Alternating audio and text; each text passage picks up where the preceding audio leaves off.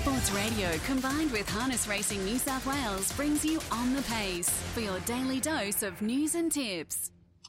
Great to have you joining us for On the Pace on this Wednesday morning here on Sky Sports Radio for the next 10 to 15 minutes. We're going to bring you up to date with all of the latest in harness racing around the state. We're going to catch up with Jack Chappell shortly to get his insight on some drives tonight at Bathurst. Quickly, just on yesterday, though, unfortunately, we lost the last two races at Menangle due to the smoke haze in the area. It really closed in around that 5 o'clock mark, which in the safety of participants and horses alike, it was deemed unsatisfactory conditions to be racing in. So we did lose the last two races on the card, but we had some solid contests prior to that. It was great to see Luxa Turner back at Menangle. Continued on her winning way. That's now 6 from 6. And with the Breeders' Challenge heats kicking off next week, we'll expect to see her there. 3 heats of the Trotters Carousel, this new race on the calendar. Toro Stride was really impressive for Joe and Mary Rando in the first of them, rated 158 and 6 for the longer trip, home in a 56.3 last half. Red, White and Bloom was successful in the second of the heats, winning comprehensively in 158 and 1. And in the third of the heats, Constantinople for Belinda McCarthy and Jack Callaghan justified the short odds that were on offer for him. So that's how those Trotters Carousel heats played out. And that final will be staged next Saturday evening alongside the Pacers Carousel final, with the final of the heat, so to speak, taking place this Saturday night. So carousel action next Saturday evening. There'll be some New South Wales interest this Saturday night at Melton as well, with the 12 Group 1 races to be contested there. The Vic Bred Super Series, $150,000 pacing finals there. And New South Wales certainly do have a few runners engaged, so we'll cheer them home whilst, of course, tuning into our Menangle card of racing, which, as I mentioned, features those final carousel heats. A good, strong open class race as well, where Spirit of St. Louis is favourite, taking on the likes of Pete Said So, Typo, My Ultimate Ronnie's there, Narano, and Bulletproof Boy makes his way up from Victoria, which will certainly make things quite intriguing. So that's this Saturday night at Menangle. Tonight, however, we're off to Bathurst for a card of racing there. And as I mentioned off the top of the show, Jack Chappell is going to join us now to discuss his drives. And he has a good, strong book of drives as well. Good morning to you, Jack. How are you? Hey, good morning, Britt. I'm good, thanks. It's great to be on. Excellent stuff. In terms of your career so far, we had a chat about 6 months ago now, and on that occasion, we spoke about you linking up with the Bernie Hewitt stable, now still in the system and no doubt a little bit more aware of your surroundings and settling into the driving colony there in the Western region. It seems to be going really well for you. Yeah, I've been having a great run lately, getting plenty of drives, and it's a great stable to be in. There's plenty to learn off with the great drivers around you like Bernie, Doug and Jason. Yeah, I'm really enjoying it and getting plenty of drives. It's been great.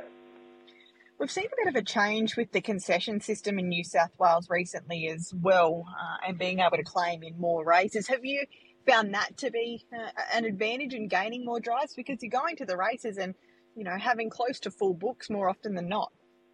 Yeah, definitely. I think it's widened the amount of races that your claim can be used in, so I've definitely seen an increase in the amount of drives I've been getting since the change in the system.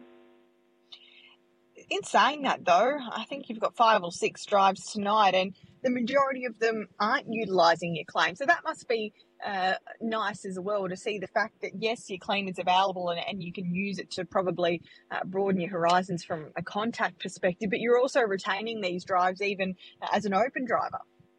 Yeah, it's great to see as I'm getting outside drives, not just using my claim as well. It's been good. All right, well, let's discuss your drives tonight. You go around in race number 1 on Parillon Sir, this horse who you've engaged with at basically all of his starts to date, or at least his preparation, teaming up with Ben Setri. Second last time out, wasn't beaten all that far in 56 and a piece. In this sort of race, he looks pretty well placed, and our goat's drawn to your inside, a 2-year-old who was a last start winner, and there's also a few other informed horses around you, but that last start effort was really promising. Yeah, he went down narrowly last start in quick time and was prior starts before that, he's racing better than his numbers suggest. So I'm not sure where we'll land from the draw with a bit of gate speed to his inside, but with a cosy run and a bit of early tempo, I think he'll be running into it in the finish for sure. Right, that's the opening race. We move across to race number 2, and Rippin' Rupert is your drive here.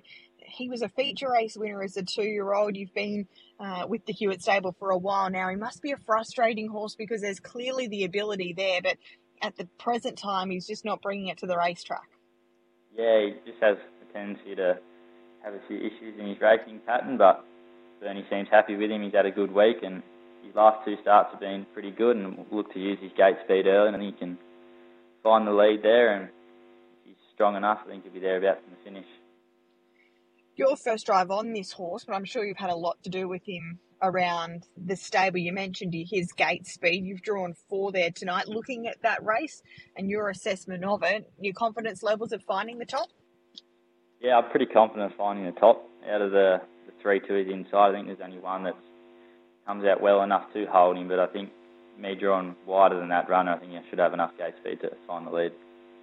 All right, Rippin' Rupert looking to get back into the winner's circle. He's won the 2 races in his career. One of them was at feature race level in the Sapling Stakes, and he won a heat of the Breeders' Challenge before things went a little awry with him, but he's looking to return to the winner's circle tonight. Across to race number 3, Rusty McCool's been in super form. This guy has been racing ultra consistently. You've been aboard at his last few. He won at Young 2 starts ago. That was a really easy victory, and then last time out again, super effort. That time was really slick.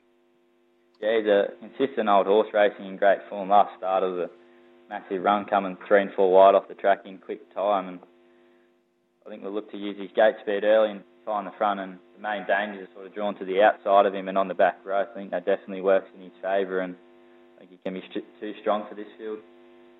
Yeah, he does look a great chance there. Looks well placed with your claim as well, getting back in as a 46 raider.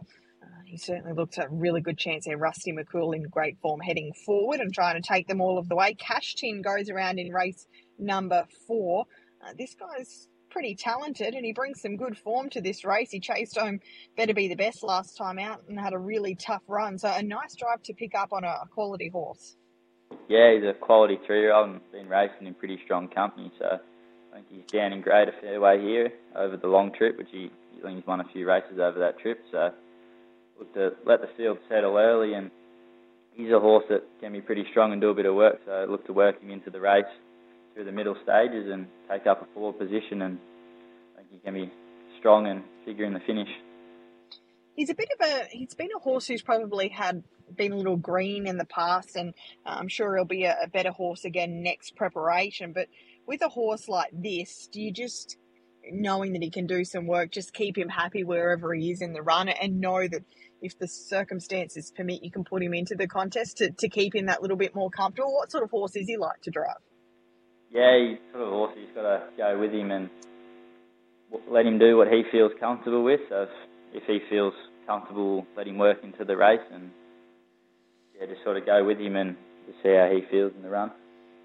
All right, that's race number 4. Unfortunately, have you checked in scratch in race number 5? We move across to race number 6, and this is a 2-year-old event. How do you find driving the babies? You would have had plenty of experience with them at home in the Hewitt system. They have a big bunch of youngsters coming through, but do you enjoy working with the young horses, or is it a bit of a challenge that you prefer to partner up with the old hands? Yeah, I've had a bit of experience now being down here at Burnie working with the young horses. I've quite enjoyed it. They're all pretty well mannered Burnie's horses, and there's plenty to learn driving the young horses. I quite enjoy it. All right, well, you'll get your experience tonight in this 2-year-old event with Always Lightning. You were aboard last time out, beaten a fair way, but the time was very, very strong. Yeah, he was beaten a long way, but in very quick time last week. So I think this field looks a bit weaker than last week. So with the scratching in the 1, I'll follow out the favourite Boulevard of Dreams. So we'll look to take up a forward position and follow through at the start, and if he takes up a nice forward spot, I think he can figure about in the finish.